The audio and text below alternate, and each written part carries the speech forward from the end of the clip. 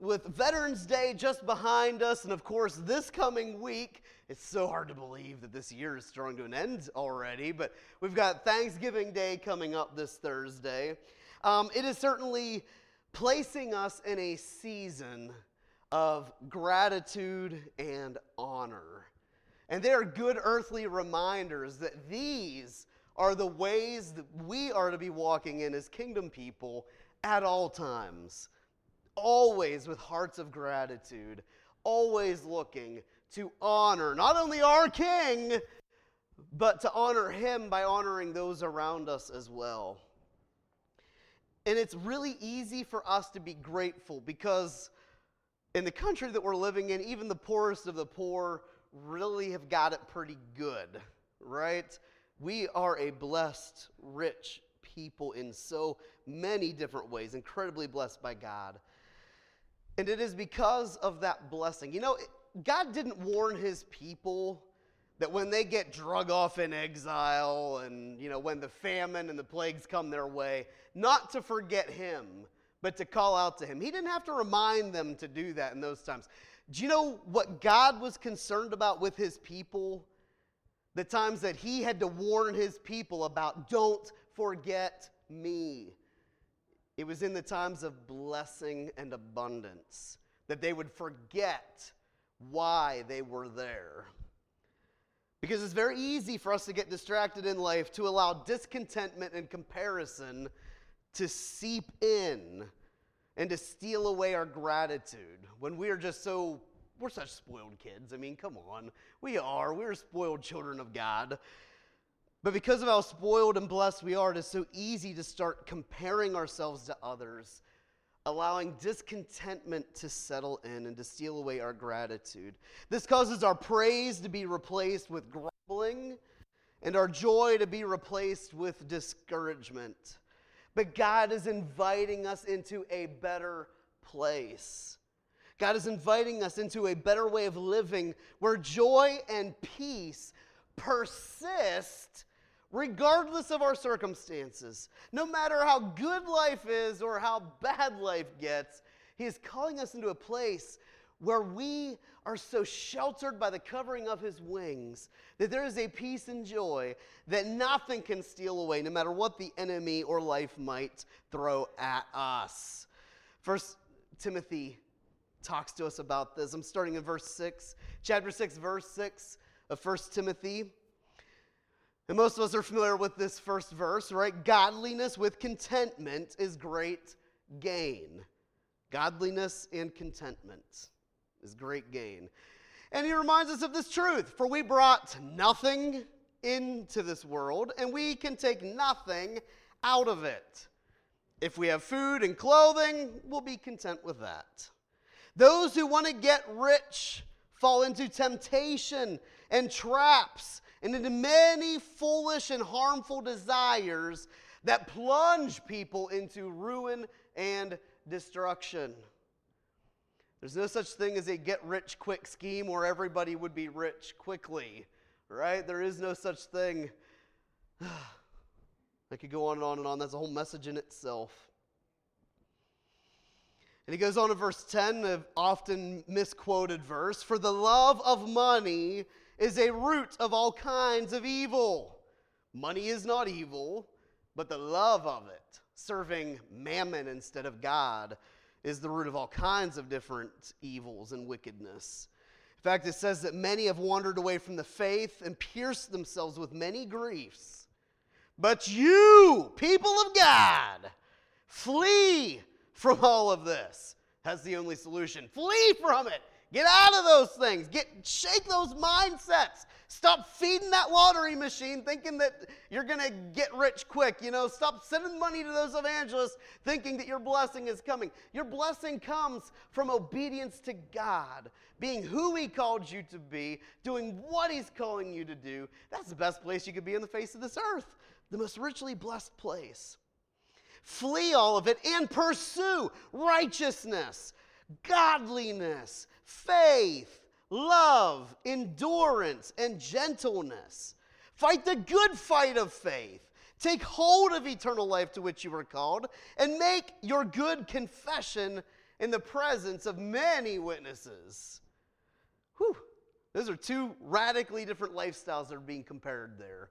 Those who want to get rich quick and pierce themselves with all of these plagues of life, and those who just pursue peace and faith and love and gentleness, who are a kingdom people and who let their testimony be known in front of many. Because Jesus isn't concerned at all, according to his word, that he's going to find gratitude when he comes back here on the earth.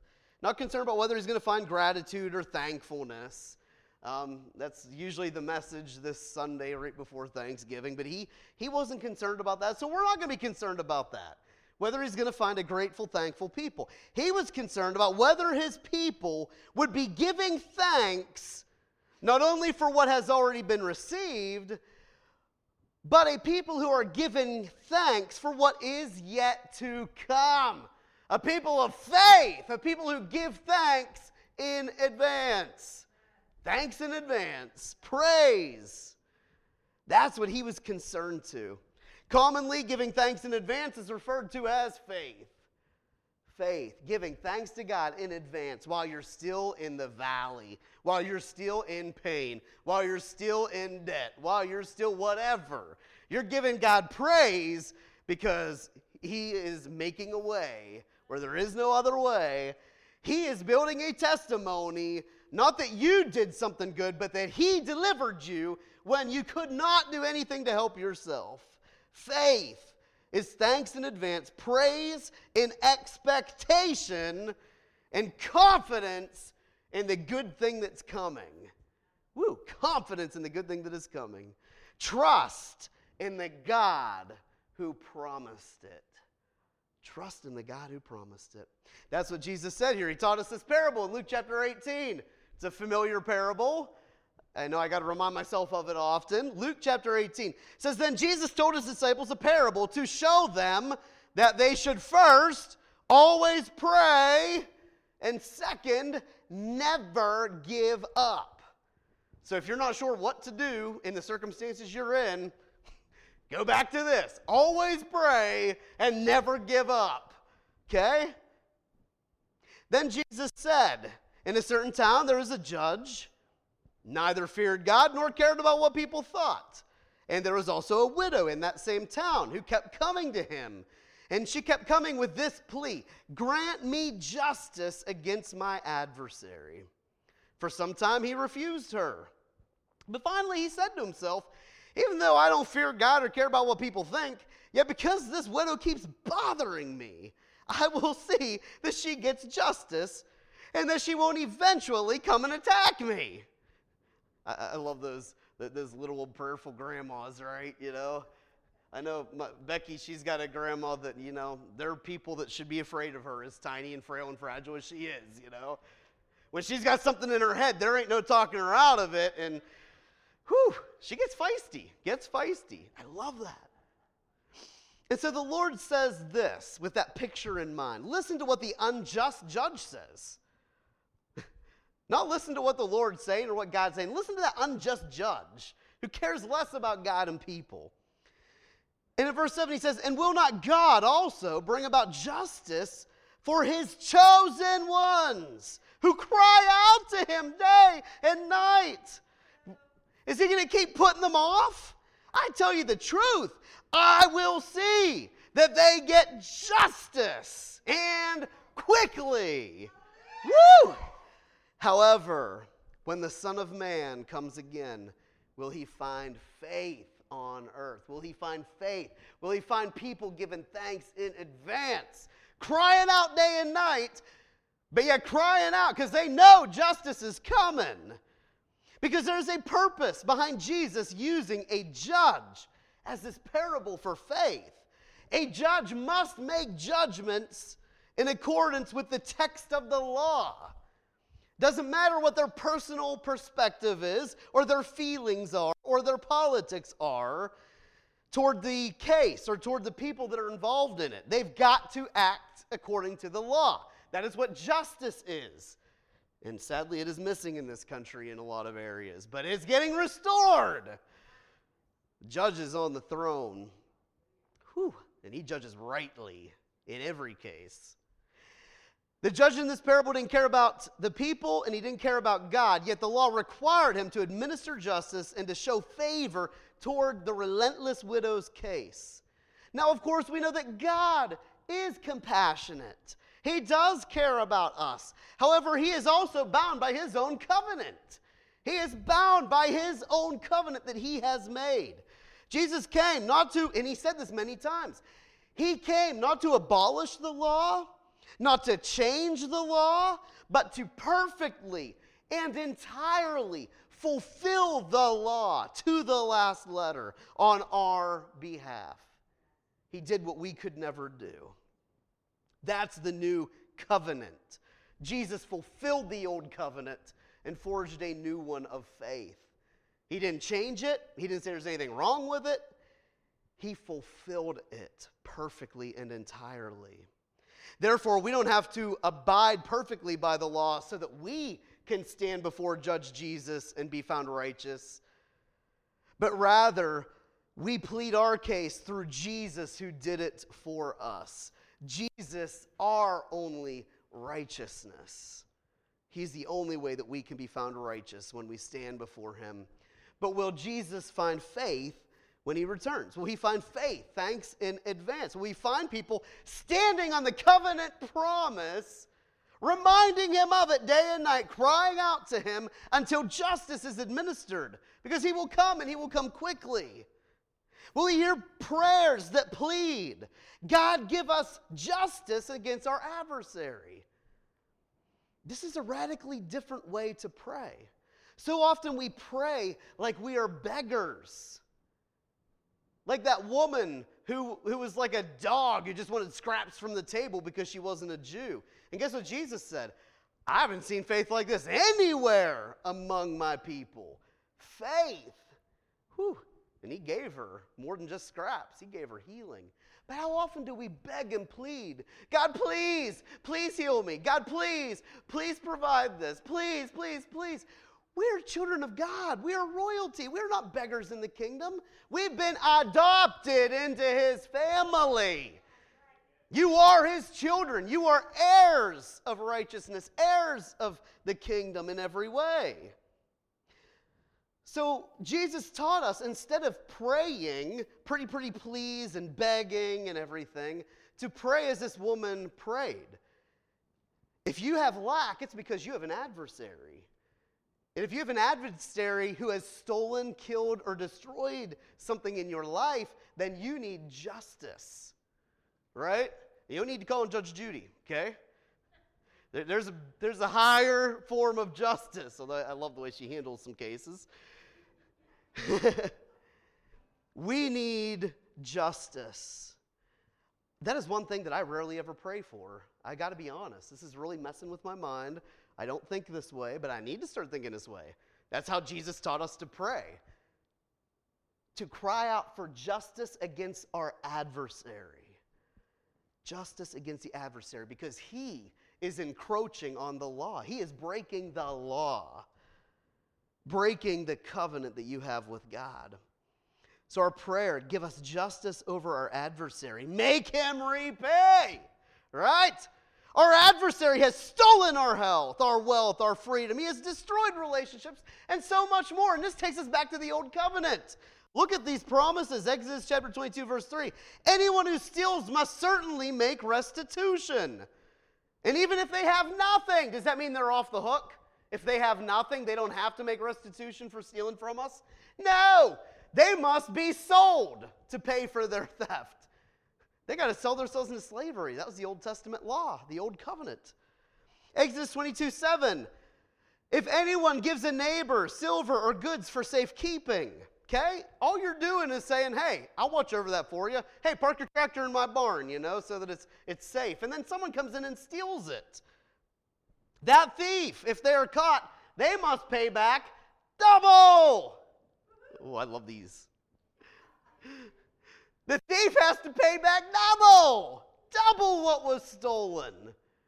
I think we should get more excited about this. You caught the thief. I know, it gets even better. You caught the thief. He's busted. He has stolen your health. So guess what? He's got to repay double. Double what's been stolen. Isn't that what happened in Job?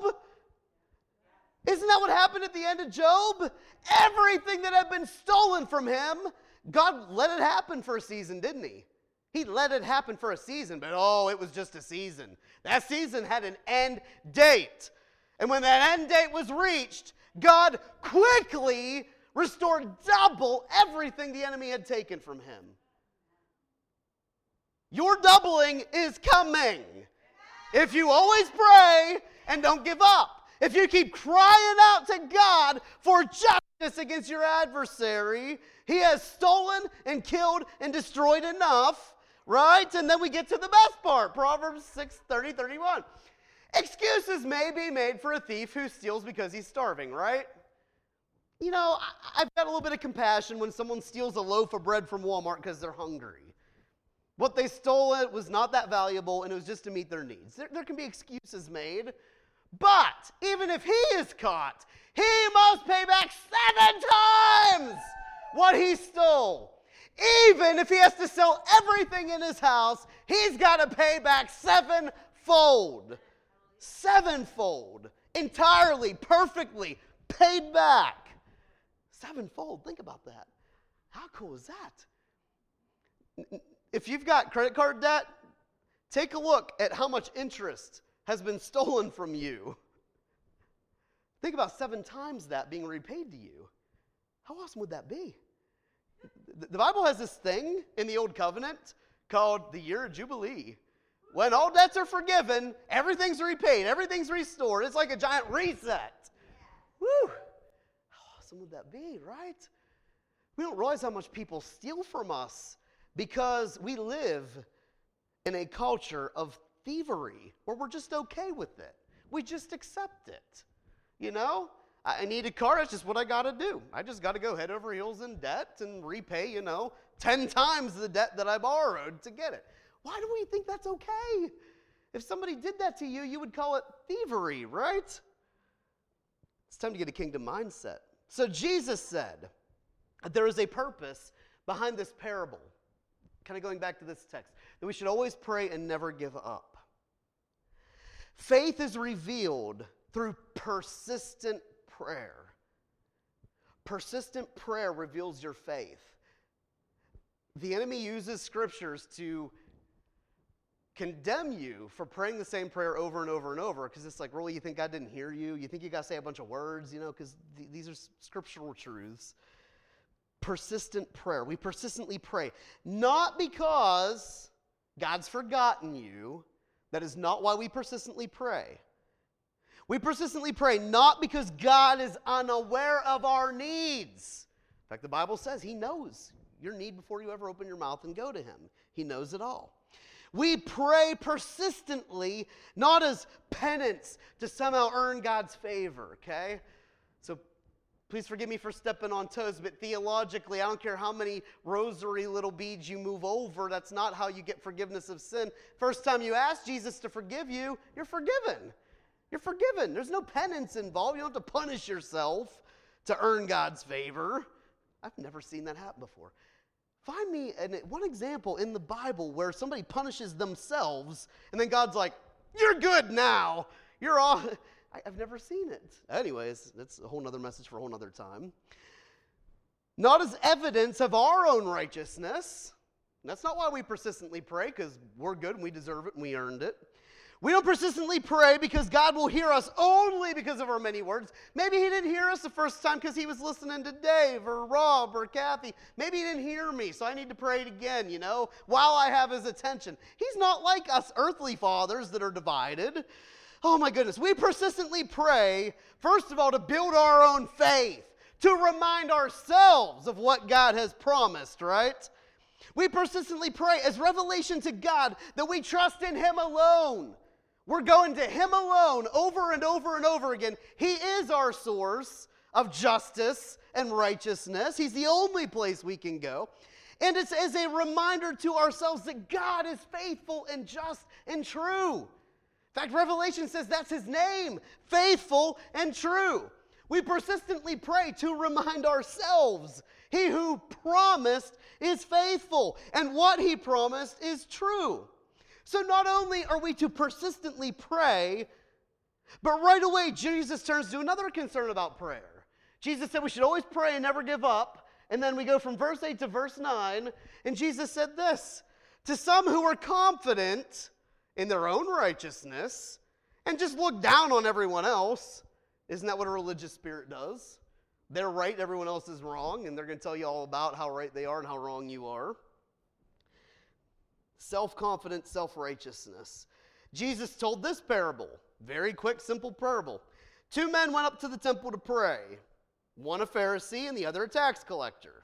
And believe me, there's weight behind these words about the way people perceived a Pharisee and the way people perceived a tax collector. You know, the scum of the earth and the person who can do nothing wrong, you know.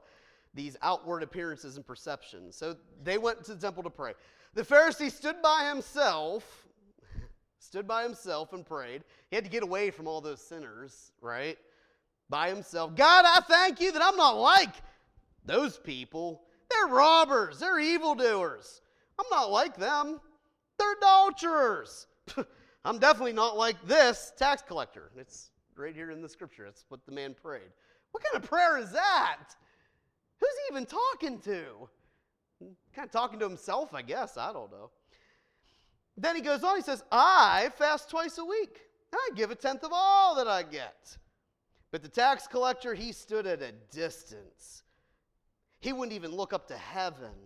Instead, he just beat his breast and said, God, have mercy on me, a sinner. Jesus said in verse 14, I tell you that this man, rather than the Pharisee, went home justified before God. Who received justice? Who was justified? The humble person. Wouldn't even look up to heaven. Jesus said, for all those who exalt themselves, they will be humbled. And those who humble themselves will be exalted. A humble view of ourselves and an exalted view of God. That's prayer. That's worship. Humble view of ourselves and an exalted view of God. We've got a tiny little puny view of God. We've got to correct that if we want to be true, proper worshipers, we got the thinking poorly of ourselves down, but we've really got to get a more accurate view of who God is, an exalted view of who he is. But this is faith, right? This is also faith. Thanks in advance. Humble view of ourselves and an exalted view of God. Thanks in advance for what he is going to do. You're exalting him and his works and his ability and his power and his promises. Faith is being honest and truthful about our own circumstances, but exalting God and his promises above them. And turn to Romans chapter 4 if you'd like. This is evidence of this right here. Faith, thanks in advance, being honest and truthful about our circumstances, but exalting God and his promises above our circumstances. Romans chapter 4, verse 13 to 25. Clearly, God's promises give the whole earth to Abraham and his descendants, and it was not based on his obedience to God's law, but on a right relationship with God that comes by faith. Romans chapter 4, verse 13. If God's promise is only for those who obey the law, faith isn't necessary. The promise is pointless. For the law always brings punishment on those who try to obey it. Right? We can't keep the law. It always brings punishment. We always break it. In fact, it goes on and says the only way to avoid breaking the law is to have no law to break in the first place. This is the New Living Translation. I love it. It's true, right? In verse 16, so the promise is received by faith. It is given as a free gift. And we are all certain to receive it, whether or not we live according to the law of Moses. But if we have faith like Abraham's, for Abraham is the father of all who believe. That is why what the scriptures mean when God told him, I have made you the father of many nations. This happened because Abraham did what? Abraham believed. believed in what God promised. That was his whole role. That's faith. He believed in what God promised. Abraham believed in the God who brings the dead back to life and who creates new things out of nothing. Even when there was no reason for Abraham to hope, Abraham just kept on hoping. Woo! Do we got any people in the house like that? Even though you've got no reason for hope, you just keep on hoping. You're just that stubborn. You're like that old widow before the judge that just won't give up. No matter how impossible it is, you say, no. God said it, right? Woo. He believed in hope that he would become the father of many nations. For God had said to him, that's how many descendants you're going to have, right? Like the stars in the sky, like the sand on the seashore. And Abraham's faith did not weaken, even though he was about 100 years of age. He knew his body was as good as dead, and so was Sarah's womb. He knew this was impossible, but yet he hoped and hoped and hoped. In fact, in verse 20 it says, Abraham never wavered in believing God's promise. In fact, his faith grew stronger. And in this, he brought glory to God. Glory to God. He brought glory to God, not because he received the promise, but because he stood on the promise that was yet to be fulfilled. Talk about, I need a mind shift that way. I think a greater glory gets given to God when the promise is fulfilled. But that's not what the Word of God teaches. Glory gets brought to God when we stand on the promise, even though it is yet to be fulfilled. That's what brings glory to God. Whew. It's powerful. And he goes on, he says, he was fully convinced that God was able to do whatever he promised. And because of Abraham's faith, God counted him righteous. And when God counted him righteous, it wasn't just for Abraham's benefit. It was recorded for our benefit too, assuring us that God would also count us as righteous if we just simply were to believe in him, the one who raised Jesus our Lord from the dead. He was handed over to die because of our sins. He was raised to life to make us right with God. Righteousness by faith in the covenant promise of God. Standing on it. Because faith acknowledges that it's not about us. It has nothing to do with us. It has everything to do with God and him who promised. Faith is simultaneously seeing the reality of what we are helpless to do on our own, and also the truth of our faithful God's promise, and also the future prophetically when God's truth finally trumps our circumstances and the promise is fulfilled. That's what giving thanks in advance and having faith is all about. I love this. Romans chapter 4, verse 17. Listen to these different versions. God, this is our God, right? This is our God. This is who he is. God who gives life to the dead and calls those things which do not exist as though they did. God who gives life to the dead. And do you know why? I'm like, okay, why does God keep repeating this? I mean, it's the same in every version. It's definitive in every version that this is the way it needs to be translated. Gives life to the dead. I mean, how much more impossible can your circumstances be?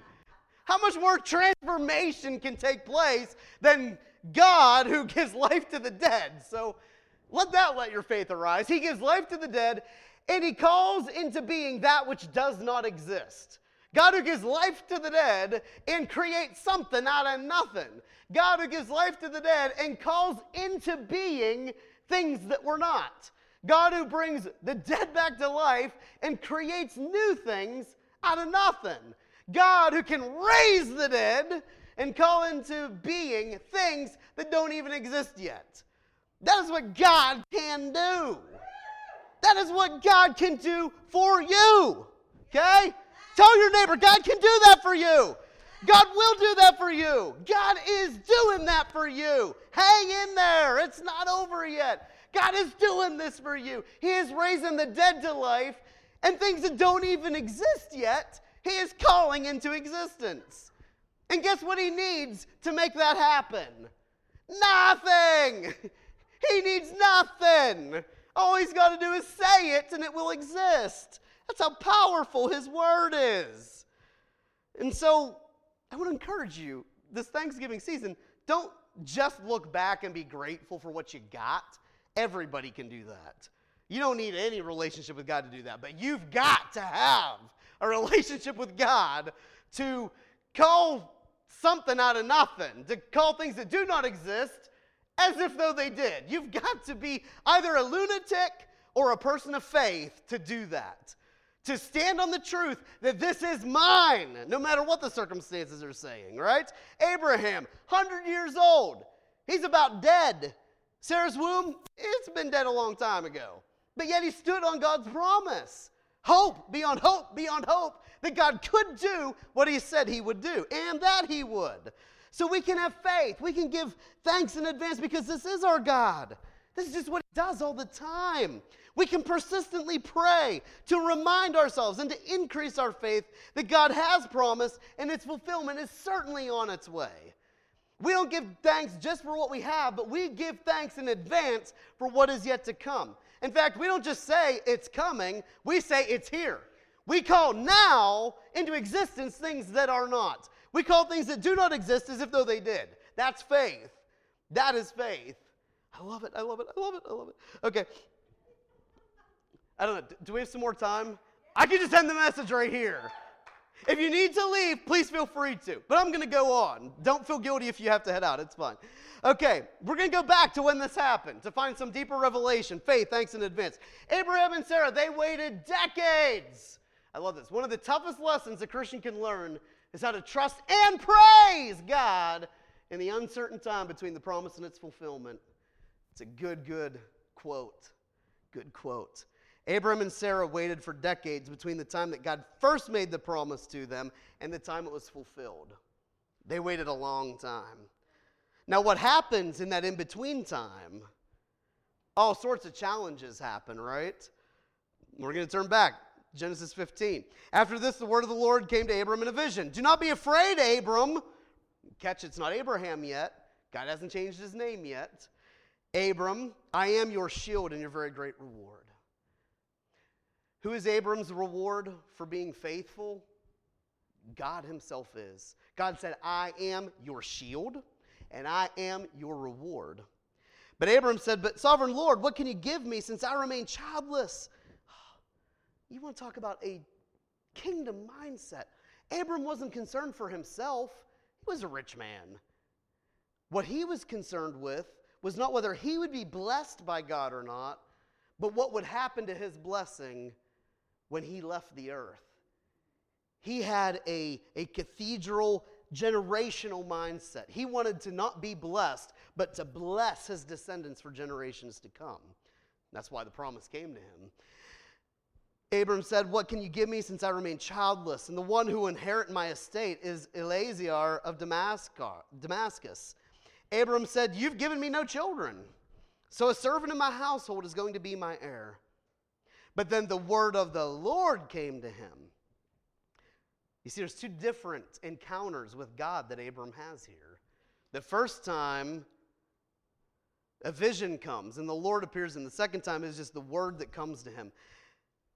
And the word of the Lord says, this man will not be your heir, but a son who is your own flesh and blood. He will be your heir. Then he took him outside, and he said, look up at the sky and count the stars, indeed, if you can. Then he said to him, so shall your offspring be. And Abram believed the Lord, and he credited it to him as righteousness. That's what Paul talked all about back in Romans and Hebrews. He also said to him, I am the Lord who brought you out of Ur of the Chaldeans to give you this land and to take possession of it. And by the way, this very thing that we're reading right here and right now, you're still seeing this play out on the world stage today, right, through the attacks on Israel. This promise is still being attacked by all the Chaldeans all around them. But Abram said that it is theirs. It has been promised to them. Abram said, sovereign Lord, how can I know that I will take possession of it?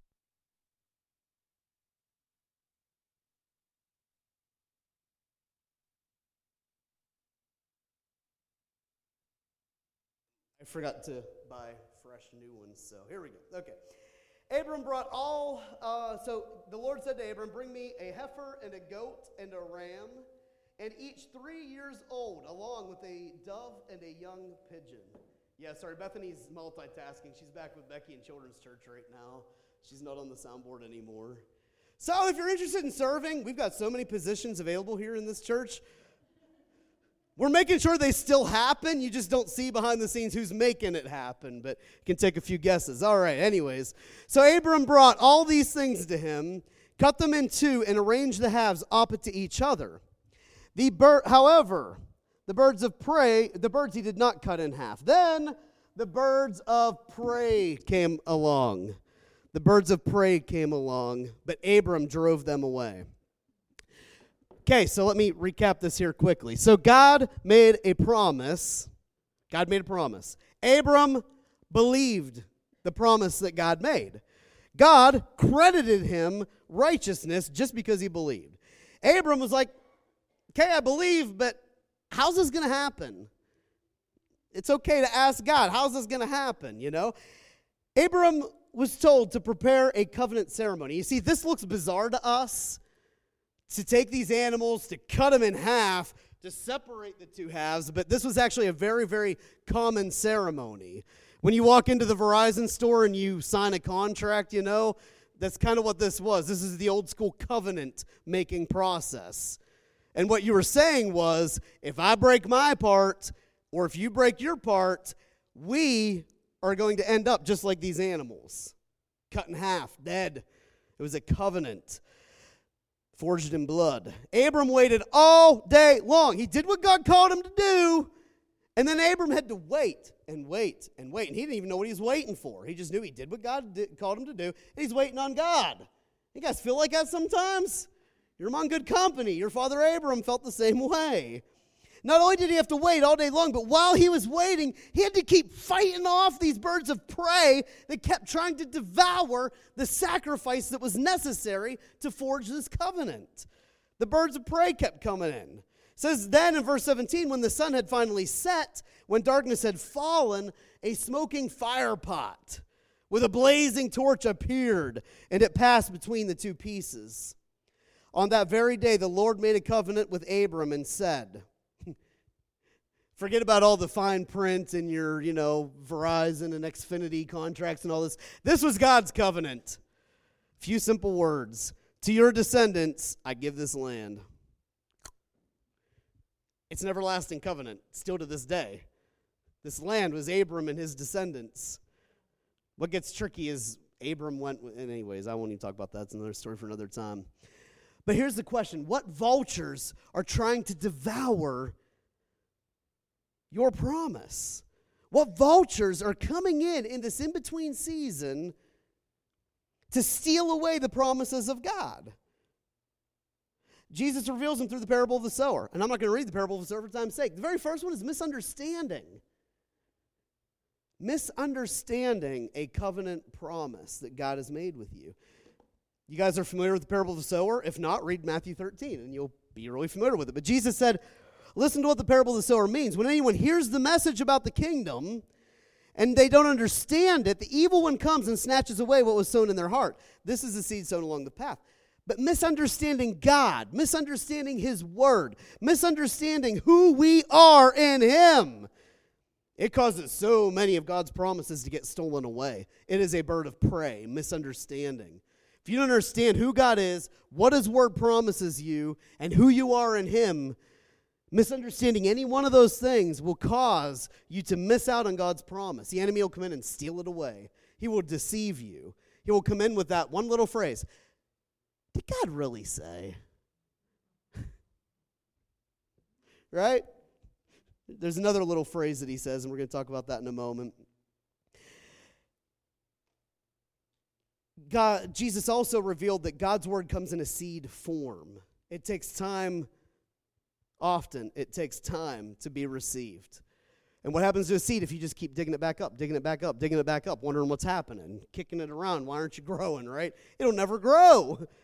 Just believe. Just believe the word. You don't have to figure out how it's going to grow. Who is responsible to make God's promises grow and fulfill in your life? God. You're not responsible for making it happen. You don't have to know how it's going to come to pass. In fact, did God tell Abram how it was going to come to pass? No. He just said, this land's going to be yours. We don't need to know how. We need to learn to let go of that and have a little bit of faith and trust in God. He'll figure out how. The bulk of God's promises are received over time and through process. Sometimes they're instant, but most of the time it's through a process and over time. There's nothing we can do to hurry the growth process, but there's plenty that we can do to prolong it. Our role is just to believe God's word by faith and to trust Him to fulfill it. We must also allow God to change us to be the right soil. Allow Him to do the transforming work in us. And that leads to the next bird of prey, being disconnected. Oh, man, in the COVID season, did the enemy not run rampant with this one? Disconnecting the body. I don't know if you've ever seen a body that got torn to pieces, but people don't exist like the Black Knight. You know, it's not a mere flesh wound. I mean, yeah, you get your limbs torn and you don't exist for long, okay? Your body needs to be together. It needs to be connected. Jesus said this in the parable. It says the seed falling on rocky ground refers to someone who hears the word and they receive it with joy at once, but since they have no roots, they only last a short time. When trouble or persecution comes because of the word, they fall away quickly. We were created with the need for connections. Connections. And trust me, all this was supposed to be a part 2 of a message, but I just felt like today was the day. Connections for one another. Others provide support and encouragement that we need to remember God's promise and to remain firmly rooted in the promise. Trust me, you need other people to remind you of it and to keep you rooted in it. You can't do it on your own. This is the process that we call discipleship. That's what helps us to become good soil so that God's word can grow in us, and it helps remove any opposition to the growth of God's word. You need others. Do not become disconnected from the body of Christ. You need your brothers and sisters to keep you rooted in it so that you don't fall away as soon as, what Jesus taught here is as soon as the word gets opposed. When trouble or persecution comes because of the word, they quickly fall away. Yeah, so we need to be connected. And then the last bird of prey that Jesus kind of sums up here is worry. Worry, Matthew chapter 13, verse 22. The seed falling among the thorns refers to someone who hears the word, but the worries of this life and the deceitfulness of wealth choke out the word. And we talked about this one extensively earlier. We never think about that. But people who have great wealth, we think that solves worry. But I've talked to people who have a lot of wealth. They have a lot of worry because it takes a lot of work to maintain and to retain that wealth. And they worry that it's going to get stolen away. There's 2 little questions that the enemy loves to ask to steal away God's promises, just like this bird of prey. And both of them have to do with worry. The first one, we already talked about it back in the Garden of Eden. Did God really say that? That causes you to worry. Am I standing on shaken ground? Did God really say that? Am I misinterpreting it? Did I not understand it correctly? Was that just a word for then and not a word for now? And it causes you to question God's word. Then we have that other little question that the enemy uses. And it's just 2 little words. The enemy comes in and asks us, what if? What if this happens? What if that happens? What if you're not good enough? What if you sin? What if this is just a punishment and you deserve it? What if? Wow. Those 2 little questions create such seeds of doubt that grow up and snuff out the promises of God. Worry gets all entangled with the promises and just thieve away what they are. So,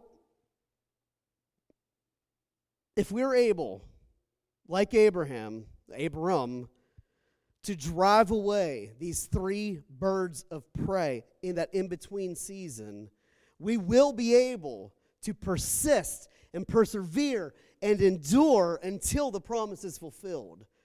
These three little birds of prey: misunderstanding, being disconnected from others, and worrying. Then the last verse will come to pass. God makes it grow, verse 23. The seed falling on good soil refers to someone who hears the word, understands it. This is the one that produces a crop. And if you thought that double and 7 times was good, just because you busted the enemy while he was stealing from you and you're getting justice, woo, wait until you see what a blessing brings. Not double or 7 times. Jesus said this one produces a crop yielding 100, 60, or 30 times what was sown. And I love how Jesus phrases that. It's written the same way in the Greek. It is not 30, 60, 100 the way we would say it. Jesus starts with the good one. 100 times. 100 times. God's promise is able to produce in your life 100 times what is sown. Everybody knows this. You don't sow a little seed and get one little seed pop up, right? You don't get an ear of corn with one kernel on it, do you? That is a failed crop. You need to learn how to farm. You're doing it wrong. No. You plant one little seed and you get hundreds of times the yield, don't you? It's no different in the kingdom of God. So this Thanksgiving Day, let's dare to hope again like Abram did. To hope in the impossibility of hope. When you've got no reason to hope. When you've got every reason to doubt and to just give up and to, just call it a day. Hope again. Let faith arise again within us. Start standing on the word of God. Start declaring with your own lips the promise of God. Declare it. Proclaim it. It's yours. Let faith arise. Let's thank God in advance for what is yet to come. This Thanksgiving Day, everybody gives thanks for what they got. You are a different people. You are a nation of priests and prophets. And so dare to speak prophetically and to give thanks in advance for what is yet to come. Let's drive away those vultures and those birds of prey until the Lord quickly comes to fulfill what he spoke, even though it came at the midnight hour for Abram, didn't it? But when it came quickly. And when it came, it endured for all of eternity. That promise that land is his forever. You have been adopted into a family. You are heirs of the kingdom of God. You don't have to beg and plead. They are yours. And so let's close in prayer. So Jesus, you have seen what the thief has done in my life. You have seen what my adversary has done. The things he has killed in my life and in the life of my family. The things he has stolen from me. The things that he has destroyed. Jesus, right now I'm crying out to you, Lord, give me justice from my adversary. Make him repay double, 7 times what has been stolen. And me, I will stand in faith on your promise until that 100-fold return comes. And I thank you in it for advance. Thank you in advance for what is yet to come. Because every one of your promises are mine. And I will experience your goodness here in the land of the living. Not when I'm physically resurrected. I'm going to experience it here in the land of the living. It is going to be here on earth, even as it is in heaven, for me and for my children and my children's children and for all those that I come in contact with. Your kingdom will come here on earth in your name. Because it's not about me. I can do nothing good on my own, but Jesus, you can do all good things through me for your glory in your name. Amen.